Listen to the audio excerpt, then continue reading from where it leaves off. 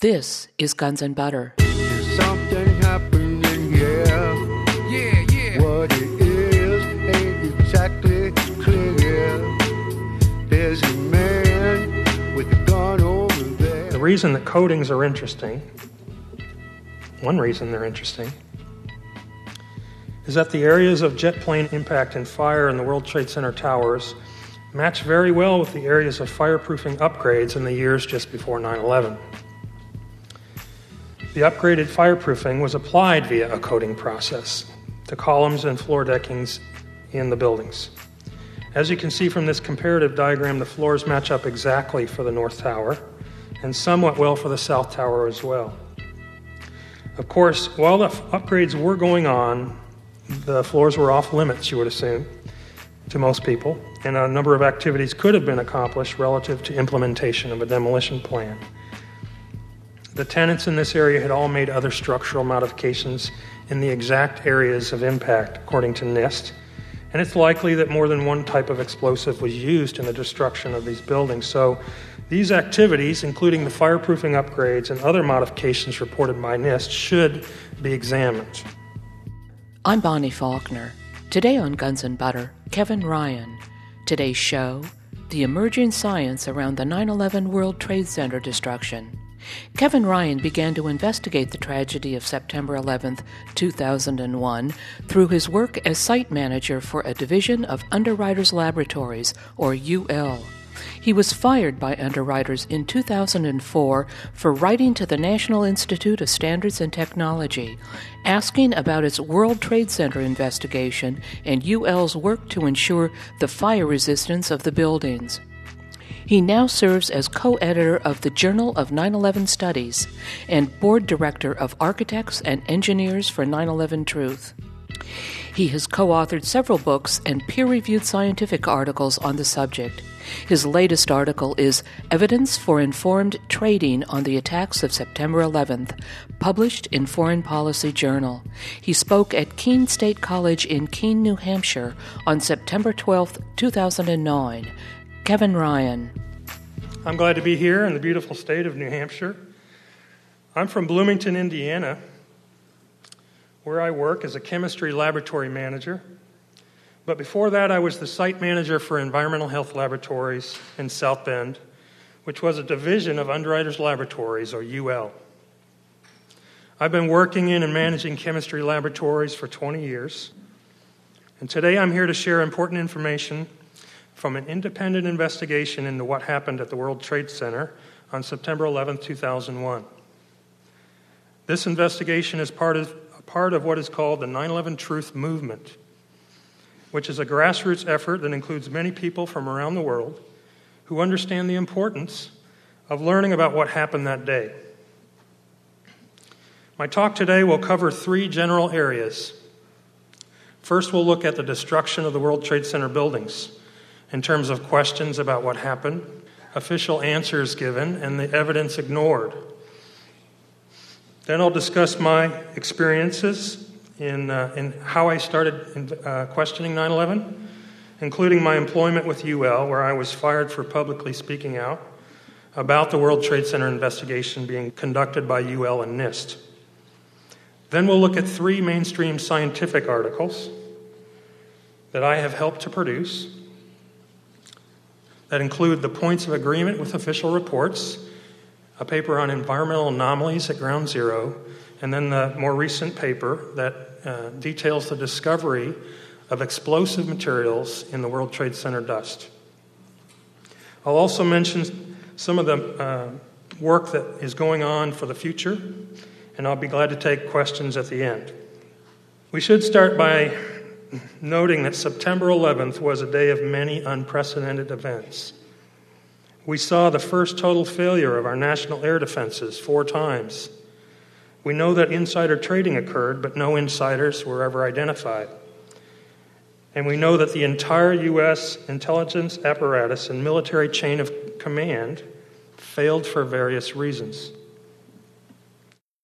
But the events at the World Trade Center were unprecedented in a number of ways. We know that no tall building has ever suffered global collapse due to any reason other than demolition. But on 9/11, there were 3 such events. No building exhibiting all the characteristics of a demolition has ever not been a demolition. And 99.7% of the evidence was destroyed despite severe criticism from the public and fire investigation experts. A close look at the destruction of these buildings leads us to understand that these events were not just incredibly improbable, but also counterintuitive. And if we're able to believe the official myth, these events would have also violated the laws of science. In short, nothing has ever fallen through the path of most resistance for any reason, before or since, yet we're told that on that day, 3 skyscrapers did so at nearly free fall speed. A lot of people are not aware of the 3rd skyscraper. This is it, World Trade Center Building 7, or the Solomon Brothers Building.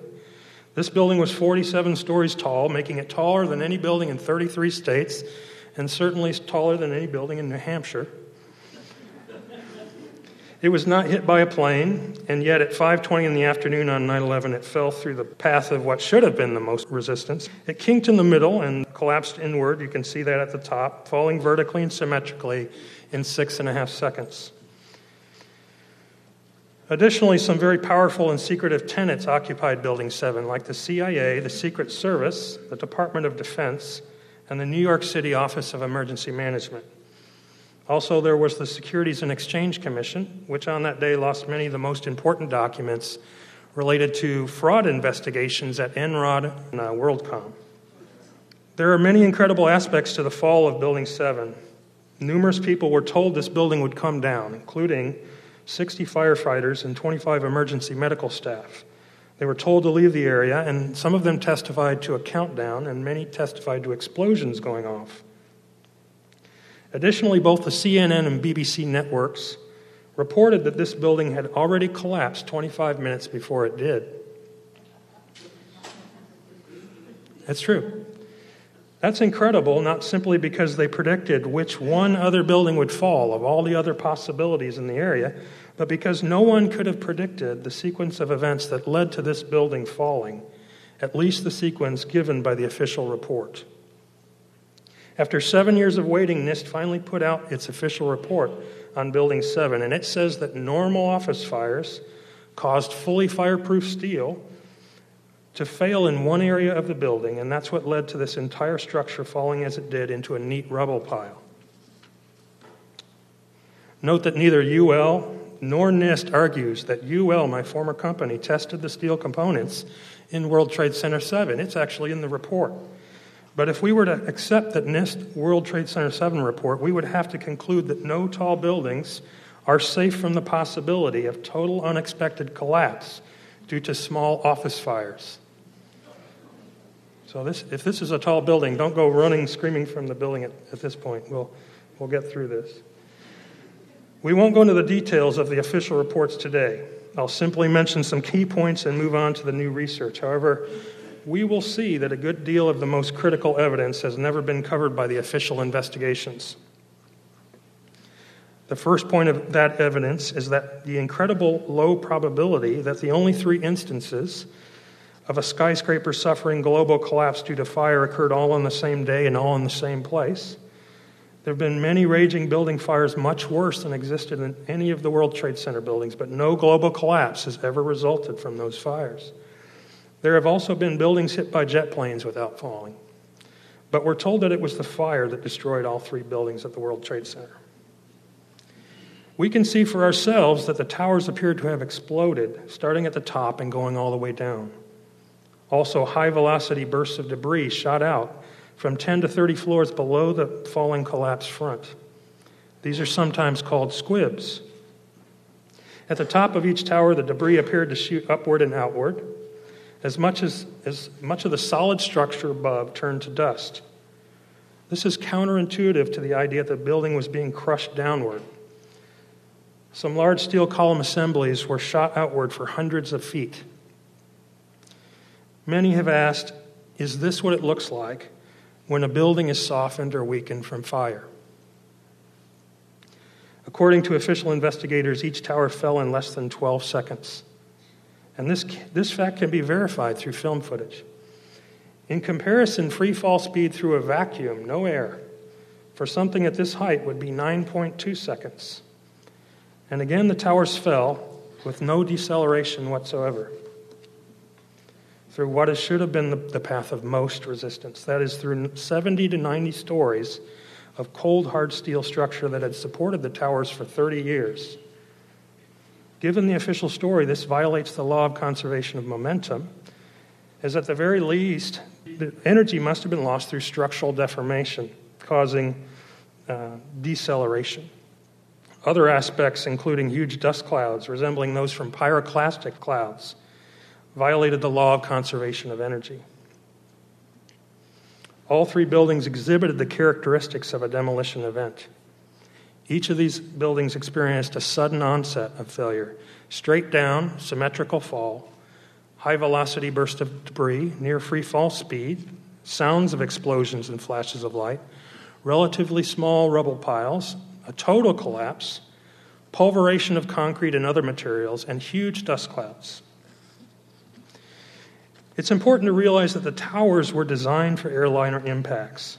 John Skilling, the structural engineer in charge, said that in the event of airliner impact, quote, the building structure would still be there. This is in the Seattle Times. You can find it online. Each tower was built around a core of 47 massive steel columns with 236 super-strength box columns making up the perimeter wall, and the floor decking ran in a staggered arrangement between the core and the perimeter. John Skilling and his team, who designed the buildings, won several engineering awards for their achievement. There were a number of official investigations into how these buildings fell. Each of these investigations contradicted the previous one. For years, we were told that the floors had pancaked, causing the columns to be unsupported and to fail. But that was disproven by tests done by my former company, Underwriters Laboratories. We were also given a story that the columns failed, and it had nothing to do with the floors. But that wasn't right either. NIST later gave several explanations, but the public has not been convinced by any of these. This is partly because the NIST explanations are not supported by any actual science. The physical test NIST did perform on steel temperatures from samples saved and floor models contradicted the official predetermined conclusion of failure by fire. So they asked what were the steel temperatures and did tests to find out. They found out that the steel samples they saved were exposed to temperatures as high as 250 degrees Celsius. Yet their computer model has temperatures of steel up to 800 degrees Celsius.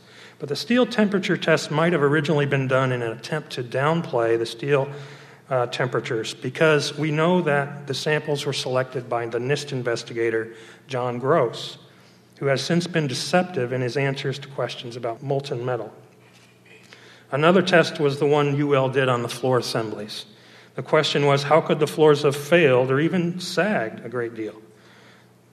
The answer was they couldn't have. The physical test showed only 3 inches after 2 hours of fire in a furnace, and we'll talk more about that in a few minutes.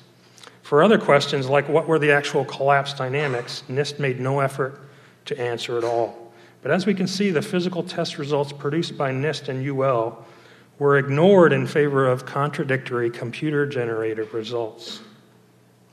All the NIST reports that now stand as the final official word on what happened to these buildings are based entirely on bits and pieces of computer simulations. To make that non-scientific approach worse, the public's not allowed to see the computer simulations. Therefore, there's no way for independent review of the NIST findings. We're simply asked to trust them. You're listening to chemist, research scientist, and author Kevin Ryan. Today's show, the emerging science around the 9/11 World Trade Center destruction. I'm Bonnie Faulkner. This is Guns and Butter. One thing we can see is that many of the official investigators were the same people from one false story to the next, and nearly all of them were Department of Defense contractors or employees. It's therefore no surprise that the official investigations or explanations were always focused on supporting the political story in the war on terror. but it is a glaring conflict of interest that Department of Defense contractors led these investigations. Of course, we also heard from the Hearst Corporation through their magazine Popular Mechanics, and the same people showed up for that too. It turns out that NIST and Popular Mechanics also brought in experts in a nanothermite technology, which we'll discuss later. One thing NIST in previous investigations always ignored was the large amount of eyewitness testimony about explosions going off at the World Trade Center. Here are some of those testimonies. You can read about 118 witnesses to explosions at the World Trade Center in a paper by Professor Graham McQueen found at the Journal of 9/11 Studies. Many other questions were left unanswered by the official reports. What about the resistance of the floors below? If each floor caused just a half a second of hesitation, we would have needed another 40 seconds for these buildings to fall.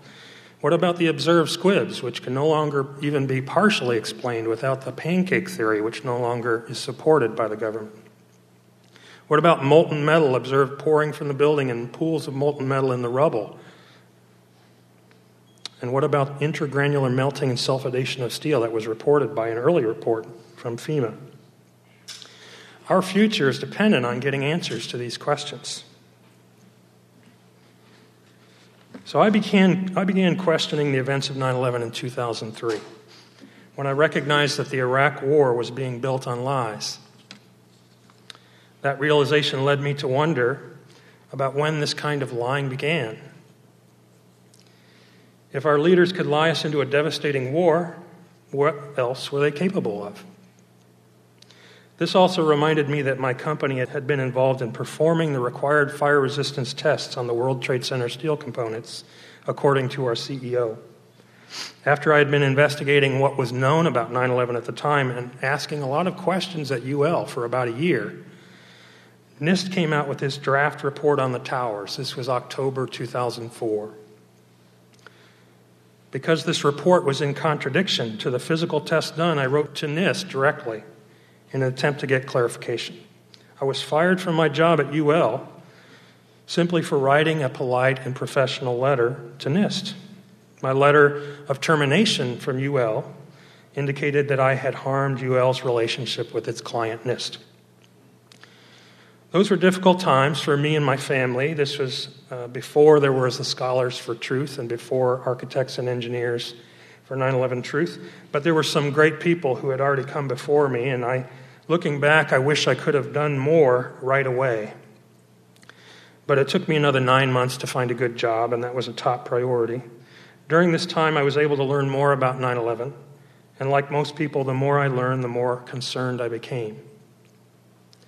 At about the same time, I got my new job in August 2005. I also got an uplifting message from my colleague David Griffin, who said, in case there are days in which you wonder if your act made any difference, take a look at this if you haven't already seen it. He was referring to a rare mainstream article that covered 9/11 truth in my story. Griffin went on to say, also a physicist named Stephen Jones at BYU just told me that it was your letter that got him started.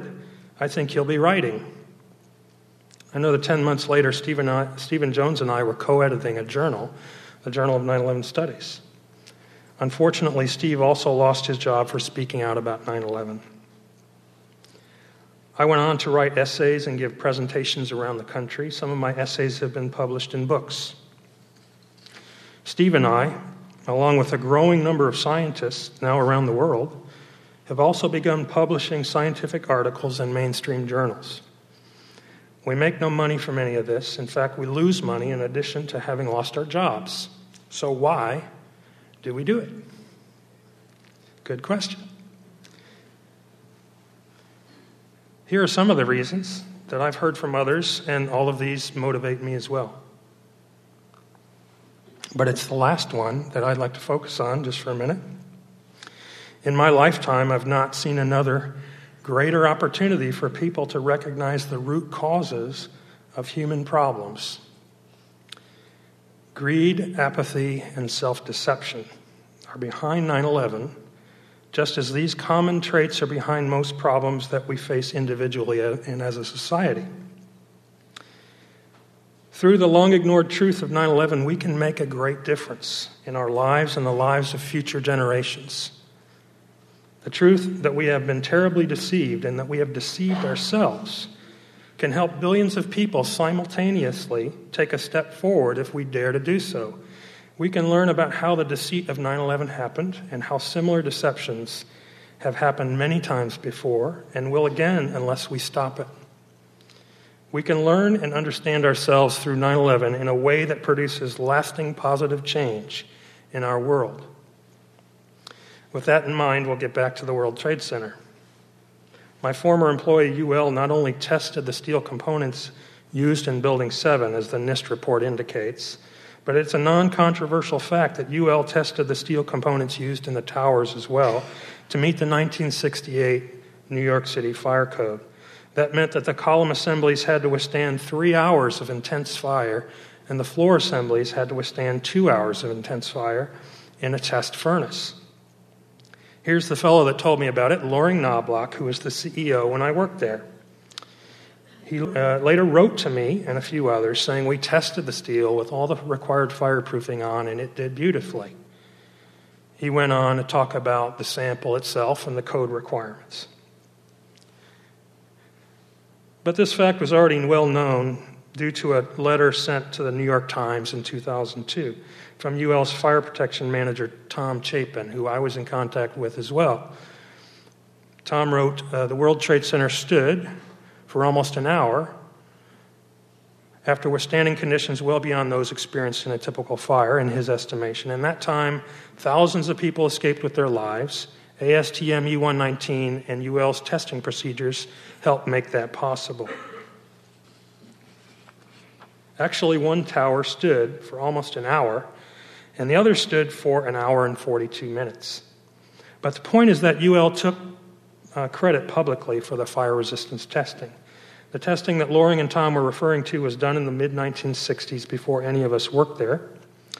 When I spoke about it and allowed my letter to NIST to become public, UL responded by quickly telling reporters that there was, quote, no evidence that any company had tested the World Trade Center steel components.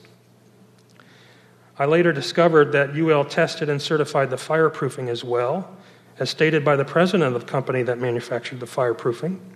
Considering that UL also served as the Port Authority's consultant during the fireproofing upgrades over the years, UL was most responsible for the fire resistance, or lack thereof, of the World Trade Center towers and Building 7. But UL later participated in the NIST World Trade Center investigation, which is a clear conflict of interest. As mentioned earlier, in 2004, UL and NIST built and tested exact replicas of World Trade Center floor assemblies. Here's a photo of one of those floor assemblies after the test. This floor assembly was tested for fire resistance according to the standard method ASTM E119. During this test, it was held in a furnace at an average temperature over 1,000 degrees Celsius for a period of 2 hours. You can see the slight effect. The mid-sections of the assembly sagged a few inches, but the frame was not damaged and the floor held its load without failure. The weight loaded was twice as great as what was known to have existed at the World Trade Center. These experiments were performed on 4 separate models, all of which had less fireproofing than the World Trade Center floors. As I said, I was fired by UL just 3 months after these tests for pointing out that these and other tests had actually disproved the official story, which at the time was the pancake theory and the idea that huge quantities of steel had softened. After I was fired, NIST began having closed-door meetings. 7 months later, they published a new story, having replaced the word softened with weakened, but still exaggerating the floor sagging in the extreme. The truth is that metal had actually melted at the World Trade Center, and we know that could not have happened from jet fuel and office fires. On the left here, you see molten metal pouring from the South Tower, and being pulled from the debris pile at Ground Zero. NIST said that they found no evidence of molten metal. But they said that if molten metal had been present, it would have had to have been aluminum from the plane. This was not the case. Right? As you can see from these photographs, on the right you see the difference between molten iron steel, which is yellow-orange, and molten aluminum, which is silvery gray when poured in the daylight. There were also many eyewitness testimonies to molten metal. Here are a few examples. Professional people who spoke very clearly about it. But NIST ignored all of this and the many more witnesses to molten metal. There were also samples of corroded steel and steel that had been thinned to razor sharpness. In some cases, there were inexplicable holes in the steel. The fire engineering professors who found these samples could not come up with an explanation for it. They also could not explain the sulfidation of the steel. That is, the steel had been chemically changed at the microstructural level in ways that indicated a chemical eutectic mixture had been achieved between sulfur, iron, and oxygen, causing the steel to melt. So they talked about 1-inch columns being reduced to half-inch thickness, some curled like a paper scroll, gaping holes, a Swiss cheese appearance, and severe corrosion. You're listening to chemist, research scientist, and author Kevin Ryan. Today's show, The Emerging Science Around the 9/11 World Trade Center Destruction. I'm Bonnie Faulkner. This is Guns and Butter. My colleagues and I were very interested in these findings, and we began answering some of these questions with our first mainstream article to challenge the official line about the World Trade Center. This was called 14 Points of Agreement with Official Government Reports on the World Trade Center Destruction. It was published in the Open Civil Engineering Journal. The paper covered 14 points in which independent investigators agreed with the official reports, but it also highlighted how this agreement led to inevitable problems with the official story. One of the points of agreement was that all 3 buildings fell at near free fall speed. One problem with the official story in this regard is that if there was impact between an upper and lower section, this would cause energy to be transferred and lost through deformations and structural breakage, which should slow the fall. But there was no deceleration or slowing at all. The upper section, which appeared to be nothing but steel and dust, fell freely in each case. Another point of agreement was that the fires in any given area were of short duration. As I mentioned earlier, NIST finally admitted that the fire load in these buildings would support only 20 minutes of fire in a given area before migrating to a fresh fuel source. In the towers, this meant that to support the fire-based story, NIST had to claim that the fires migrated around the core of the building over a period of time. For the North Tower, this migration time lasted 1 full hour, according to NIST, before the fire had migrated from the north side of the building around the core to the south side of the building where the, quote, collapse initiation occurred. This left less than 45 minutes of fire time on the south wall where the fires would have migrated together, to come together. So NIST claimed that the south wall bowed inwards there, and that's what caused these office fires heated up so hot, they caused the columns to bow inward on the south wall only. So the question is, what about the east and west walls, which saw at least as much fire time as the south wall? Why didn't they show any signs of bowing? Could it be that something else was happening at the south wall? That leads to the question of how these fires could have created molten metal in such short times if they were fed by only office furnishings. The answer is they could not. With Stephen Jones in the lead, we began to explain these phenomena by examining the World Trade Center dust for clues, and we found that there was much to be discovered there. After the destruction of the World Trade Center buildings, a thick layer of dust covered all of Manhattan. In some places, it was several inches deep. Looking through this dust, we found microspheres of several kinds. Some were metallic, and some were semi-transparent. A paper of the Journal of 9/11 Studies on extremely high temperatures at the World Trade Center describes the analyses performed on these microspheres. Other investigators had previously found the same thing. This included a company called R.J. Lee that worked for the Deutsche Bank on a project to describe the dust covering Ground Zero. R.J. Lee published a report saying that various metals had melted during the World Trade Center events, producing spherical particles through surface tension.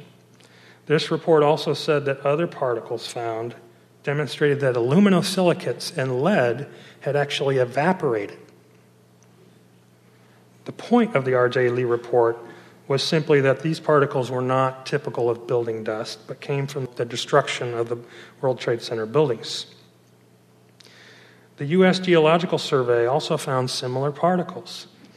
The report by USGS said that silicate spheres and iron-rich microspheres were in abundance in the dust. No explanation was given for how these spheres had formed, but it's clear that these materials had to have been molten at some point in order to assume their spherical shape.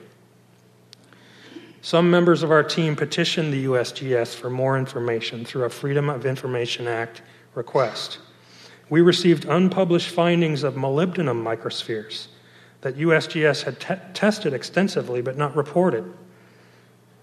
This meant that molybdenum had been in a molten state at the World Trade Center. So why are these findings important? The reason is that the temperatures required to melt iron and molybdenum and to vaporize lead and aluminosilicates cannot possibly have occurred at the World Trade Center unless some highly exothermic process, much more intense than an office fire, was present. Even the gas temperatures at the World Trade Center fires, at least those reported by official investigators, were much lower than what would have been needed to melt or evaporate these materials. The temperatures of the steel and other solid materials in the buildings would have been even lower than the gas temperatures, and therefore these materials could never have melted or evaporated. Temperatures lower than 1,000 degrees Celsius cannot begin to explain the evidence found by the R.J. Lee Company, the USGS, and corroborated by our team. We then began looking at other evidence, including the environmental data. Another mainstream scientific paper came from this, a paper called Environmental Anomalies at the World Trade Center, Evidence for Energetic Materials, which was published at the Springer Journal, The Environmentalist. Like all of our papers, this is available free of charge online. Some of the unanswered questions about what happened related to unexplained phenomena at Ground Zero.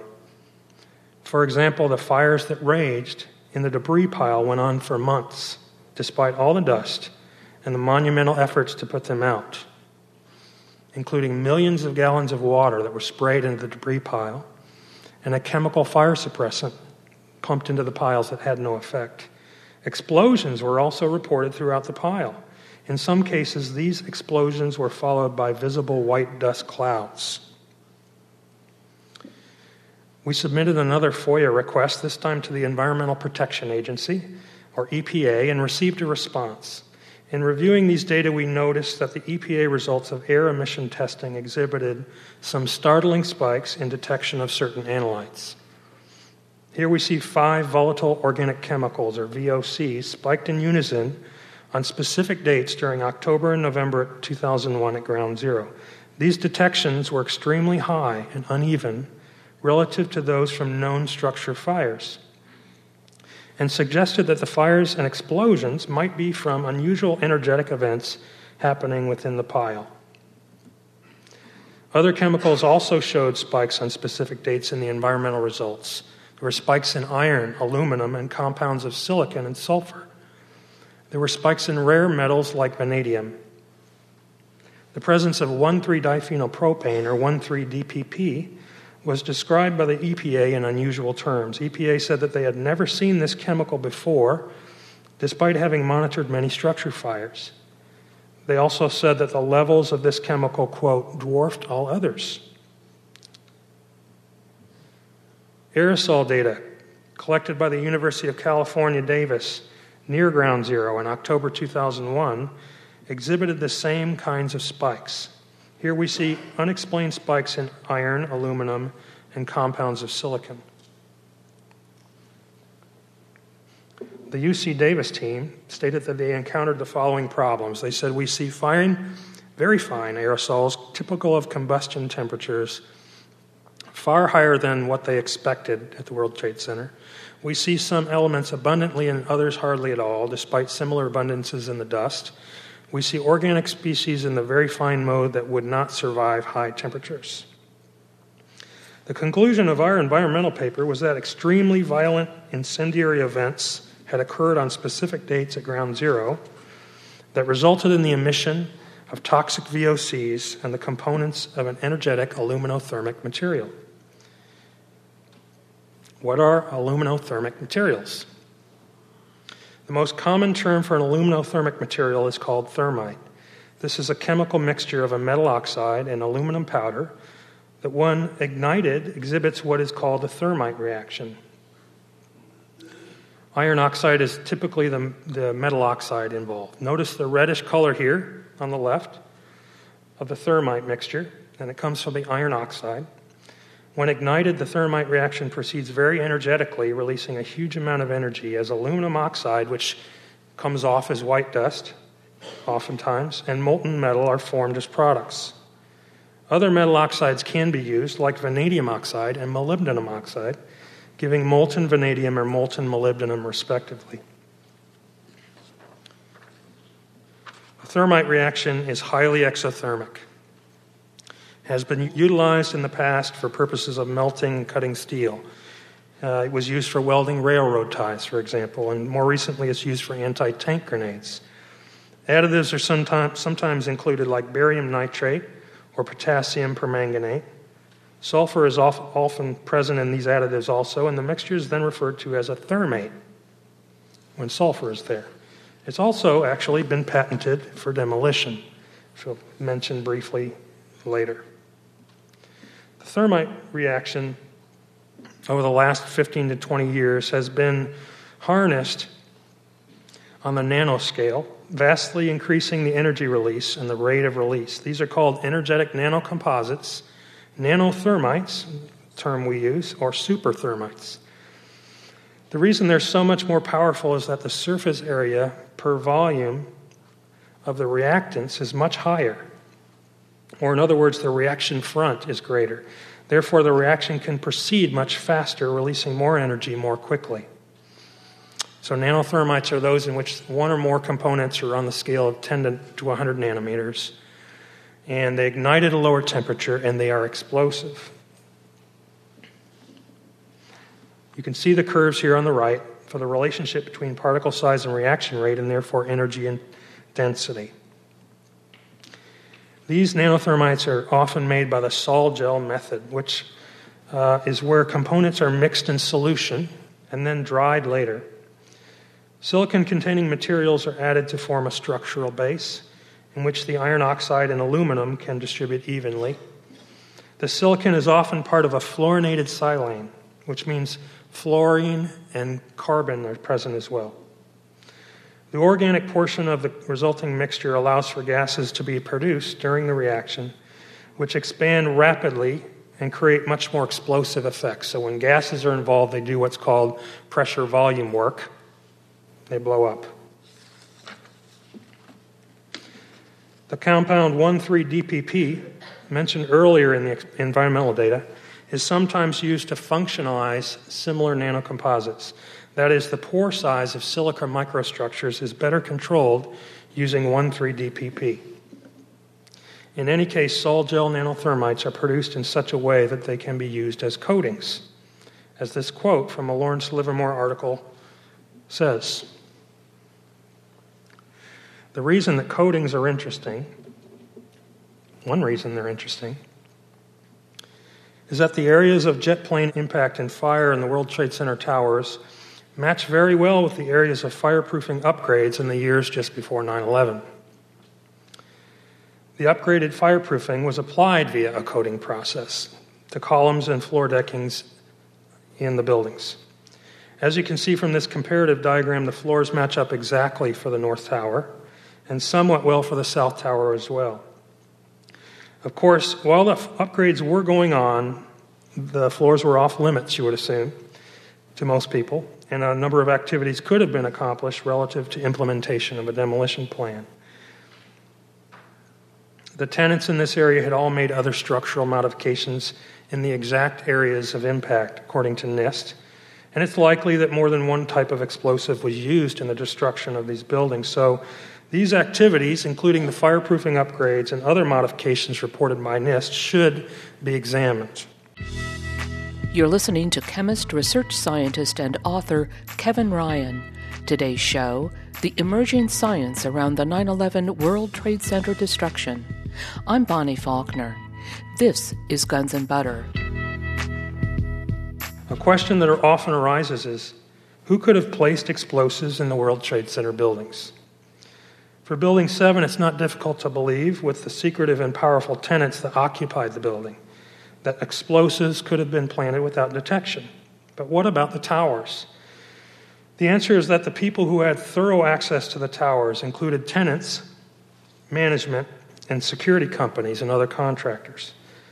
On closer examination, we see that the tenants in the impact zones were companies that had access to explosives, were also secretive, and appeared to have benefited from the attacks. Some of the tenants, like J. Paul Bremer of Marsh, who you may remember as the Iraq governor after 2003, was a tenant of the building. He was also a director of a company that had patented a thermite demolition device in 1996. Others, like Baseline Financial and the Washington Group, were associated with the Department of Energy and the national laboratories that developed nanothermites in the 1990s. Another interesting aspect of these impact zone tenants in the floors where other explosives might have been placed is that their occupancy produced this crisscross pattern of consolidated control of the floors in question, reducing the numbers of people who might have been involved. Each line in this diagram shows floors that were controlled by the same company. But the security plan for the World Trade Center and the companies involved with it are also quite surprising. The company that developed the security plan after the 1993 World Trade Center bombing was Kroll. It's a company that's sometimes called the CIA of Wall Street. Kroll had earlier developed expert knowledge of terrorism and terrorist financing. Kroll's plan for the World Trade Center was implemented over a period of years by 4 companies controlled by very powerful people. Many of those people benefited from the attacks.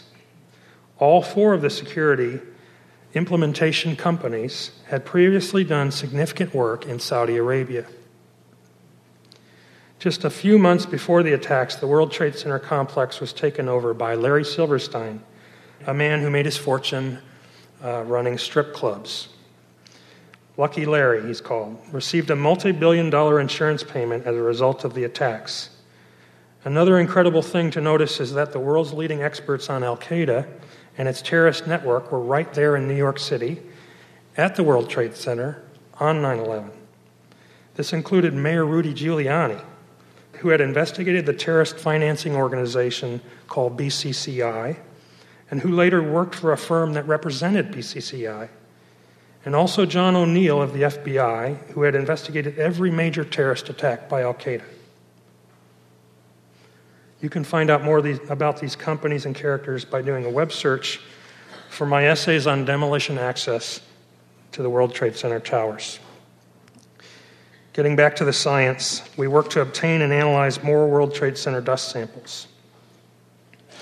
My colleague Stephen Jones first noticed that these red-gray chip-like materials could be extracted from the dust with a magnet. Here you see some photographs of the dust before extraction on the left, and the particles extracted with a magnet on the right. Some red chips are seen there, as well as many metallic spheres. Other investigators, including myself, tried to replicate Jones' findings and began to see these red chips, which sometimes included a gray layer as well. The chips have now been isolated from dust samples in several laboratories around the world. Metallic spheres are sometimes attached to the chips, and sometimes they appear as if they had emanated from the side of the chip. I've made some sol gel nanothermites myself and compared them to the red chips we have seen. Here you can see some images from that comparison and an ignition photo.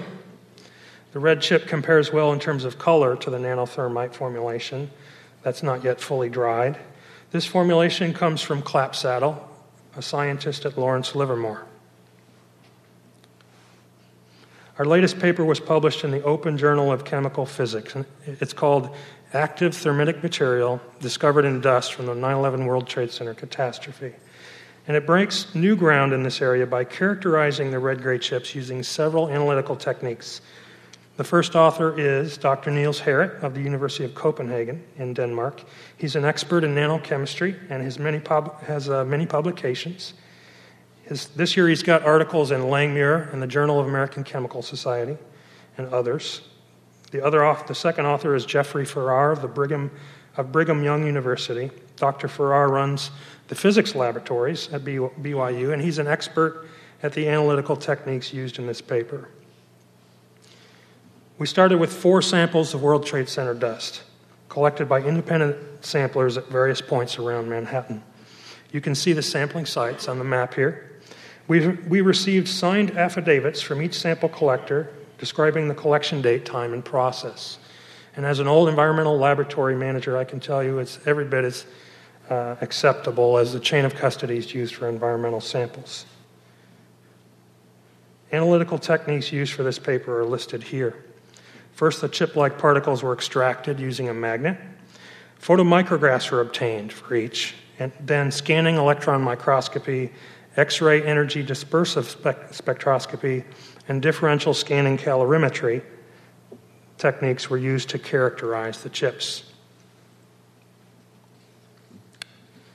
Here are some of the photomicrographs of red-gray chips found in the samples used for this new paper. Notice the similar appearance of each. We soaked some of the red-gray chips in a solvent as well, called methylethyl ketone, which is sometimes used to dissolve paint. We also used a control sample of paint in order to test the idea that the red-gray chips were a form of paint. The results were that the paint chip dissolved and the red-gray chips did not. Instead, the red part of the red-gray chips swelled up, and the gray side was essentially unaffected. Through additional SEM and XEDS work, we saw that there was segregation of aluminum from other components of the swollen chips. The carbon portion appeared to wash away, and the aluminum appeared to be in the elemental form. The silicon and oxygen stayed together, suggesting that these elements were chemically bound. Here's a backscattered electron imaging map that shows the distribution of elements in the red layer of one sample.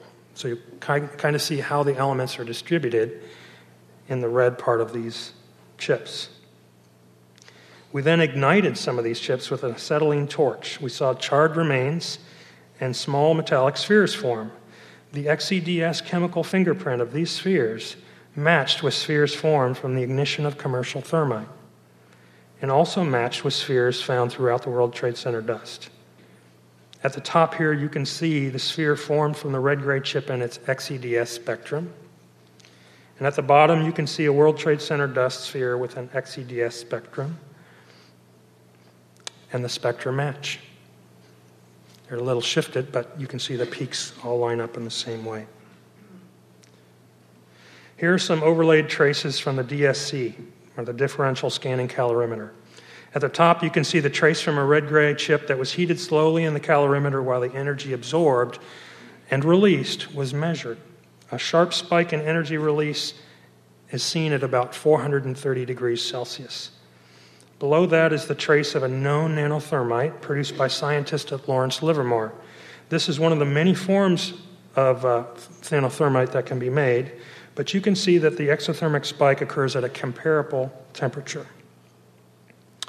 With this graph, we show that the energy released per unit mass of red-gray chips is on par with the energy released per unit mass for high explosives. Note that we included the gray part of the red-gray chips in this calculation, so the red part is underestimated in terms of its energy per unit mass. The conclusions of our new paper are that red-gray chips are scattered throughout the World Trade Center dust.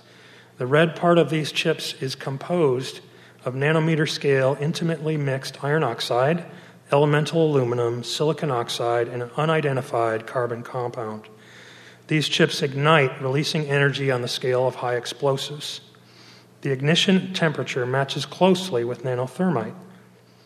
Metallic spheres form on the ignition residue. The metallic spheres have the same XEDS chemical fingerprint as spheres from known thermite reactions.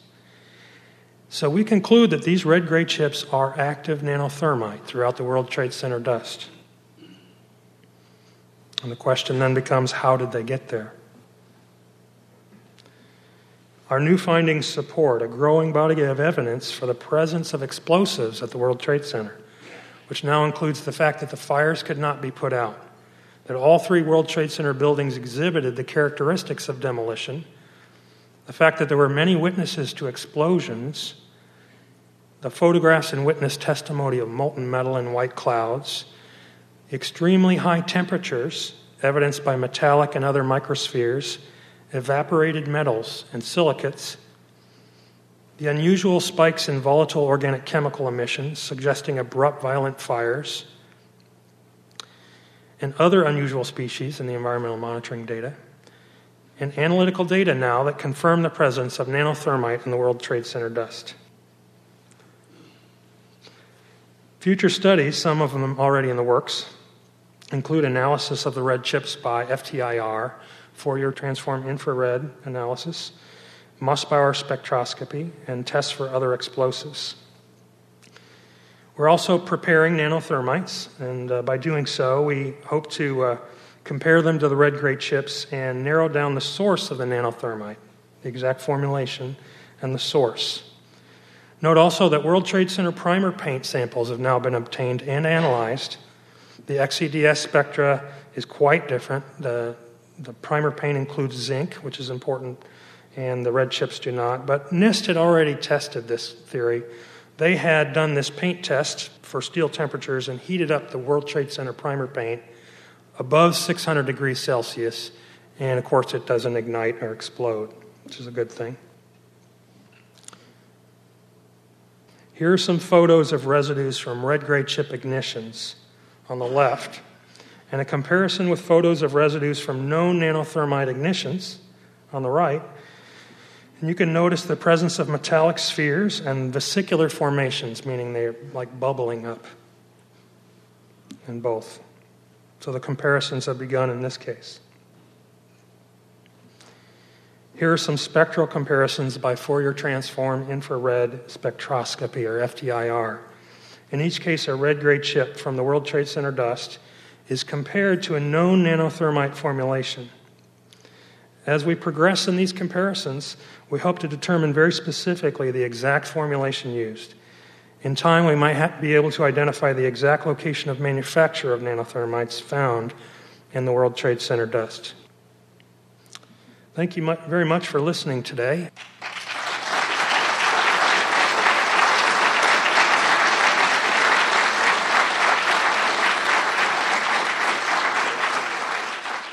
Thank you.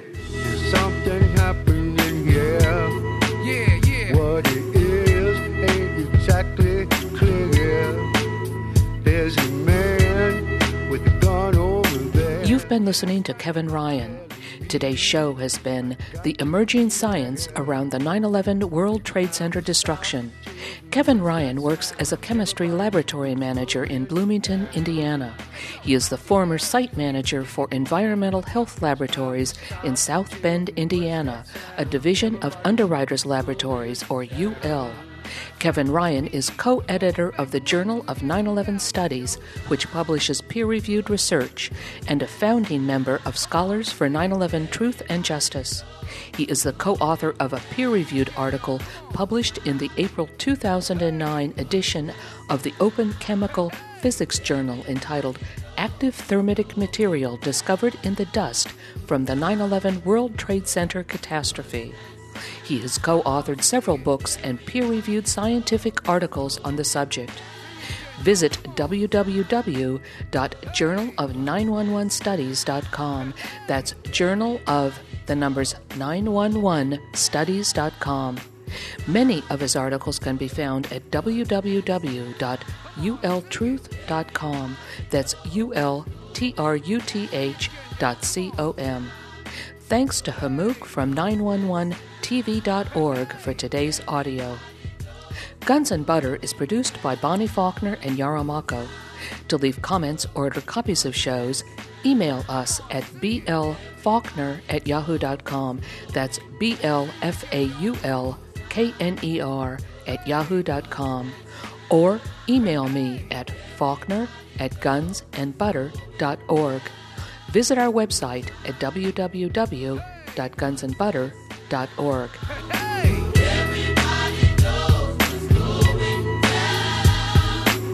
Hey yo, these are some serious times that we living in, G.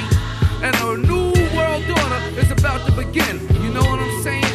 Now the question is, are you ready for the real revolution, which is the evolution of the mind? If you seek, then you shall find that we all come from the divine. You dig what I'm saying?